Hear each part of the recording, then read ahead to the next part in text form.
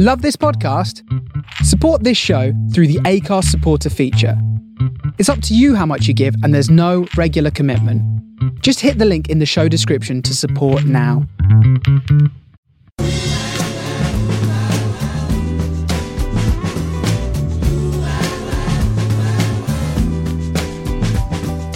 This is the Soho Radio Podcast, showcasing some of the best broadcasts from our online radio station, right from the heart of Soho, London. Across our music and culture channels, we have a wide range of shows covering every genre, along with chat shows, discussions and special broadcasts. Here is just one of our recent shows. To catch the full show, head to our Mixcloud page or listen live at sohoradiolondon.com. The Museum of Soho, a virtual museum which wants to get physical, really physical. Good morning. You're listening to the Museum Hour on Soho Radio. I'm Tony Shrimplin with the Last Night in Soho special. Throughout the show, as well as talking to director Edgar Wright, we'll be playing songs from the movie and some of the 1960s tunes that inspired him whilst making the film. This is The Yardbirds from 1965, written by Graham Goldman of 10cc fame, For Your Love. Ahead of the forthcoming release on October the 29th of the psychological horror film Last Night in Soho, Dr. Jin Young caught up with its director to ask him, amongst other things, what inspired him to choose Soho as his canvas. Hey there, how you doing? Hi, I'm great, thanks. How are you? Good. So exciting to talk to you.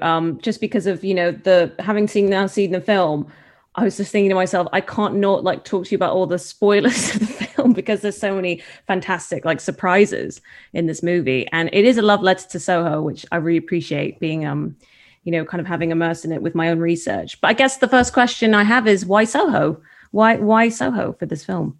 Well, I guess probably for in a similar reason to you is I've lived in London for 27 years, but I think I've spent more time in Soho than any other area in London, both through work and socializing. Obviously, it's the center of the film and TV industry, but also just, theater and comedy and music and nightlife. And it's just something, obviously, it's a kind of a very compelling place. And, the shadows of the past loom large, both in a good way and bad.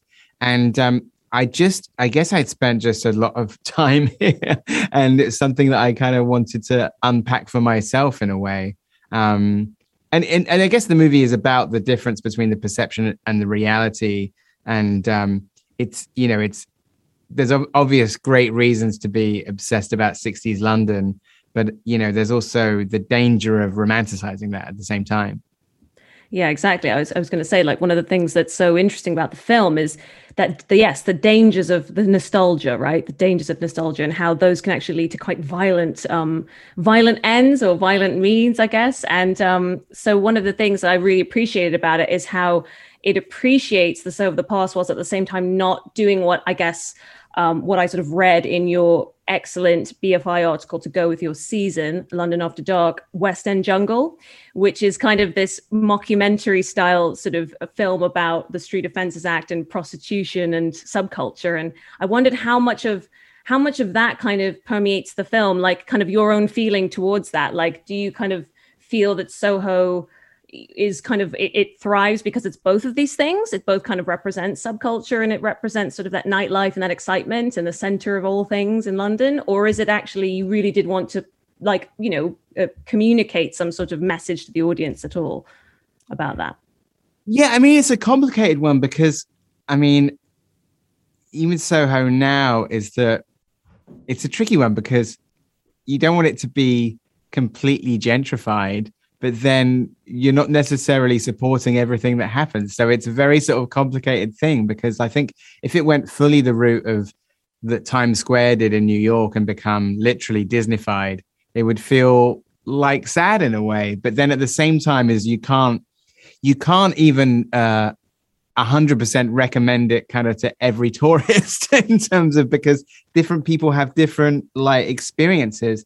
And I guess one of the things about the film is I try to sort of dramatize both in the modern day and in the 60s, and with the help of Krysty Wilson-Cairns, who came onto the sort of project to write the screenplay with me, and who also had worked in Soho, but literally she had been a barmaid at the Toucan and lived above Sunset Strip on Dean Street for 5 years.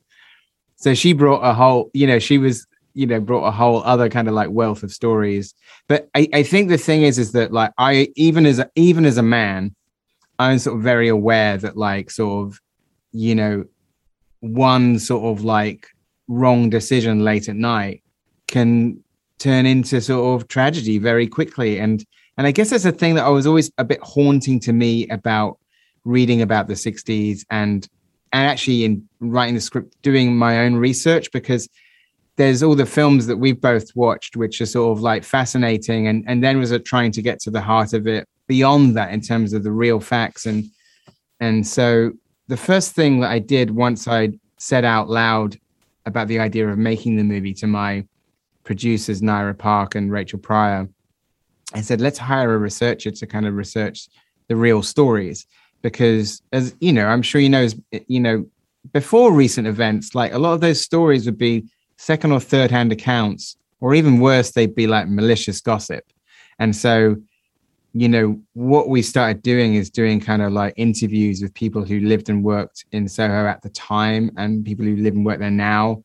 And then sort of also covering every other aspect of the script, including students coming to London and how they find their first year. I mean, I have my own experience of that, but I wanted to hear it from some people in 2020. So that was an amazingly revealing process and kind of quite harrowing, a lot of it as well. But it was already kind of, I guess like sort of looking for a grounding and a validation of what I thought, but with some, kind of like the facts, I guess. This is the Museum Hour on Soho Radio with a Last Night in Soho special. The next track, released in 1967 and written by Tony Hatch and Jackie Trent and recorded by Petula Clark, was a 1968 Grammy Award nomination for Best Contemporary Song, losing to Up, Up and Away by The Fifth Dimension.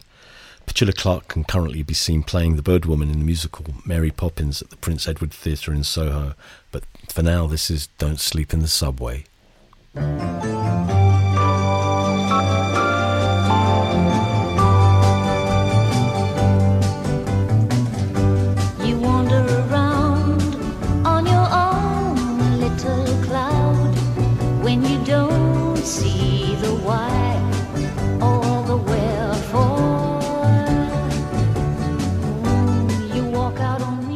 The popping up of all these Soho landmarks in your film, some of them quite bittersweet.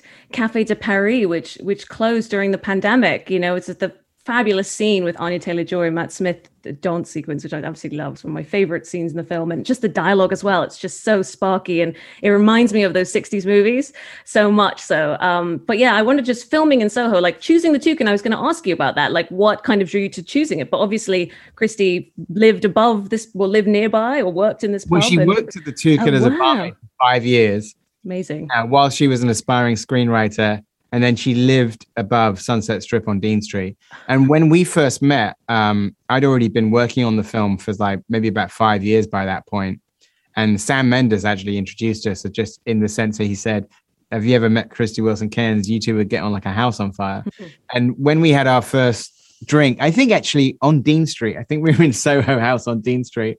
And she happened to mention, I used to live above Sunset Strip and used to work at the Toucan.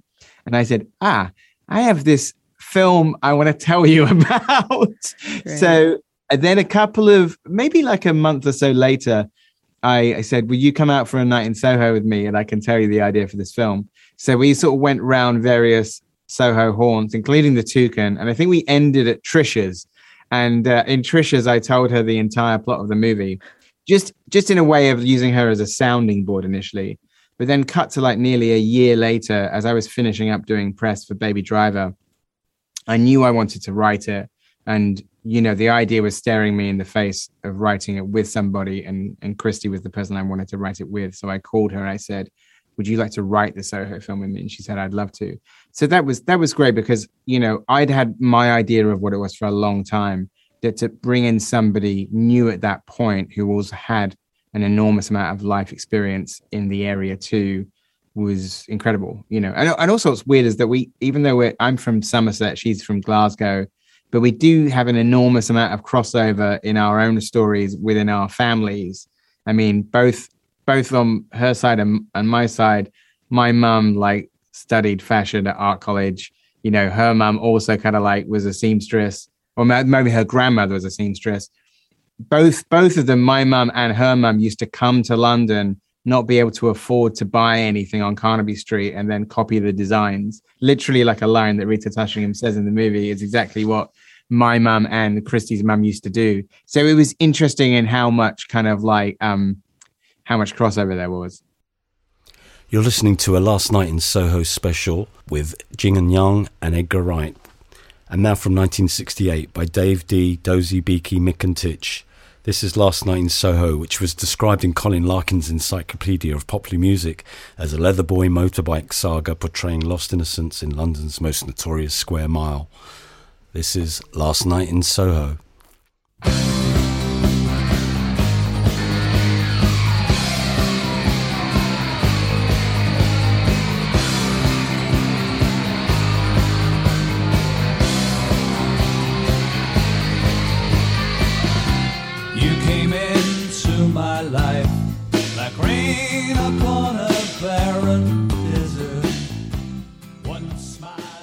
And I love Rita Tushingham in this. She's fabulous. And obviously Dame Diana Rigg and Terence Stamp, they really do steal the show. And how was it working with all three of them? And obviously this is Diana Rigg's last film.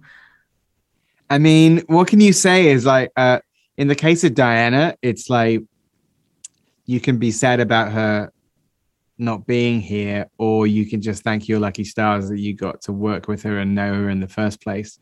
I mean, in a strange way, beyond her being, I think she's so fantastic in the movie.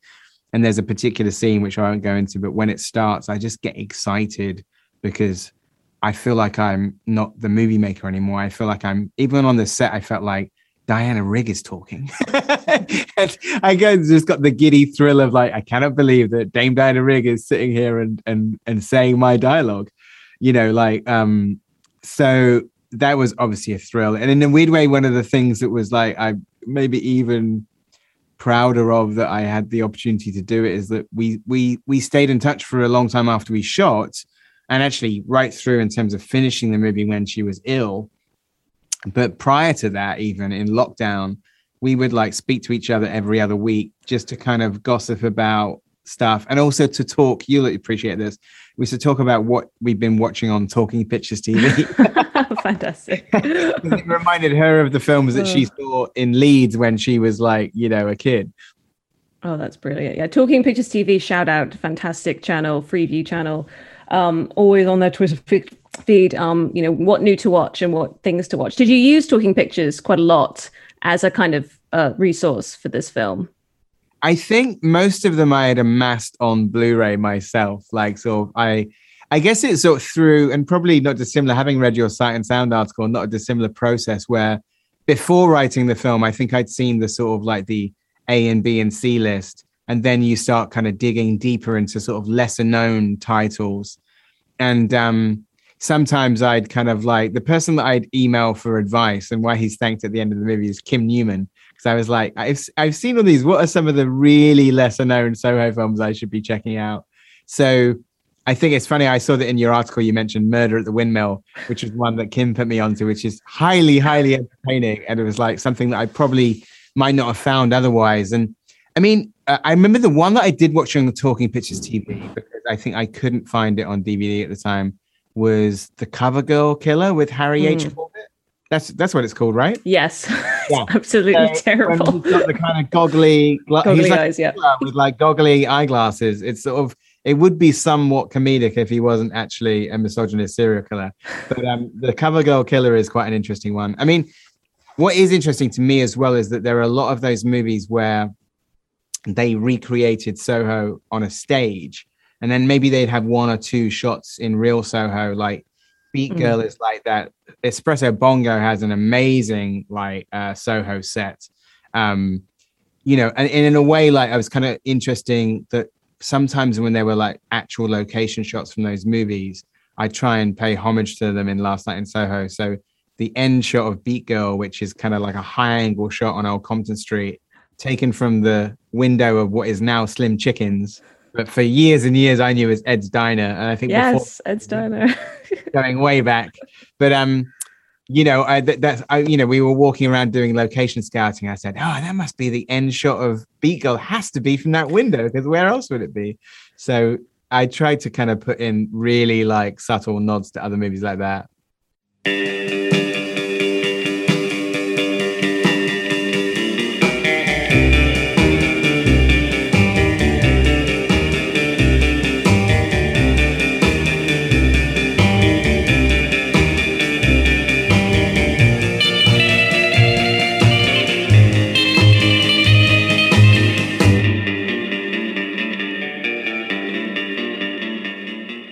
You're listening to the Museum Hour on Soho Radio, and you just heard the stripper from the 1960 film Beat Girl, and set in Soho. The original music was composer John Barry's first film commission and was the first British soundtrack to be released on vinyl LP. And now back to the interview.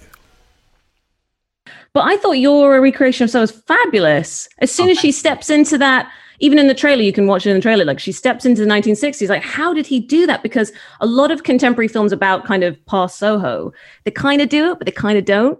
And I wondered, like, is it just the set design, or did you use CGI? And Two Eyes, I think, makes an appearance. Two Eyes Coffee Bar. And the truth is a bit of everything. It's funny, actually, just to go back to Rita. She watched it the other day and she really loved it. And obviously, you know, she's in the modern scenes. So she really loved the movie. But the first question I asked her, I said, did we get the 60s good? And she goes, oh, yeah. She goes, very impressive. And because it's like she knew Cilla Black. So it was like, for me, that was the sort of the giddy thrill of talking to somebody who's like, you actually knew Cilla Black. I've seen a photo of the two of you on the wall of Abbey Road. In answer to your question, though, the truth of it is that I'd seen other recent Soho films, the period ones that had recreated Soho elsewhere, like Judy does it and like Legend does it, where they do period scenes, but they usually choose either a different part of London, or sometimes films will shoot in a different city. Like sometimes Manchester and Liverpool gets used as a sort of a way of doing period London. But when I set out to make the movie, I really wanted to take the bull by the horns and shoot in Soho for real. So that was ambitious enough with the modern day scenes, because as you well know, Soho is the only part of London that's really 24/7. And it's never really like empty, like maybe like between 4 and 5 in the morning, maybe.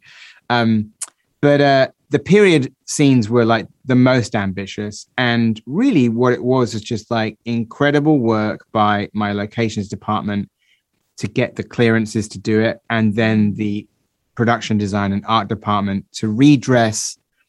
Well, really, you're redressing the ground floors, because obviously a lot of buildings are like hundreds of years old. And once you look above the ground floor, those buildings don't really change.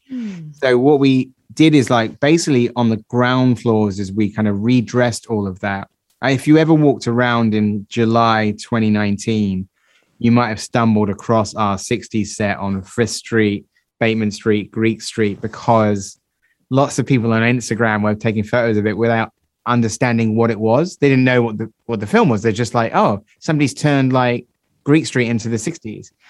So we did a lot of that stuff for real. And then when the digital stuff comes in, the really like the wizards at Double Negative, they would sort of deal with stuff in the background. Like, so where you're taking out modern stuff. So you could shoot a real crane shot of Frith Street, have period extras, period cars, change all of the kind of shop fronts, including like putting things like the Two Eyes in and stuff like that. But then high above, if you want to get rid of satellites or like wires that shouldn't be there, or in the distance, like modern buses, that's where those guys come in. I mean, there's a particular shot I'm really proud of where when Thomasin walks up to the Café de Paris, and also when Anya Taylor-Joy and Matt Smith walk out, if you look in the distance, you can see out of focus a 60s Piccadilly Circus, which is entirely digital. And as you may or may not know, we didn't shoot outside the real Café de Paris. We shot on the Haymarket around the corner, because actually the street, I think it's Coventry Street, where the, is that the name of the street with a Café de Paris on it? Like that you couldn't get far back enough to get the nice wide. It's very small, right? Yeah, the entrance is sort of. We decided to do it around the corner, and then the Café de Paris interior was actually a set.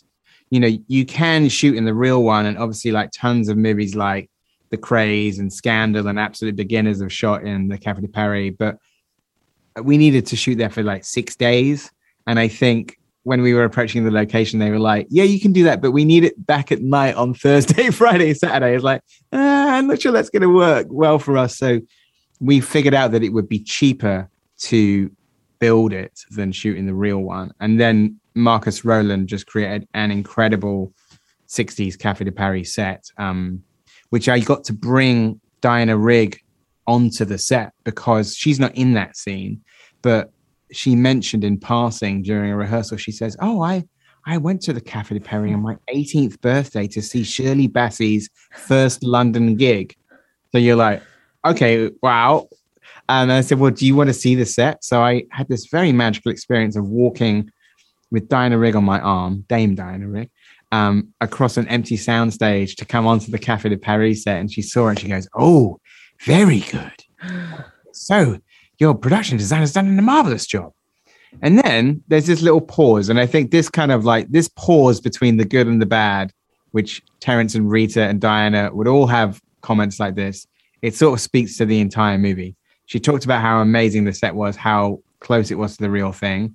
And then she just said, unprompted, she says, I remember walking down those stairs and lots of roomy-eyed men looking me up and down and feeling like a piece of meat. And I just I went home after like showing her the set and I was just thinking about it saying, wow, I guess she just summed up the whole movie.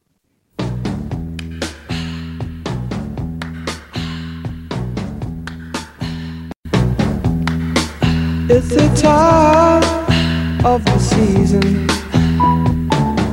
when love runs high. In this time, give it to me easy and let me try with pleasured hands.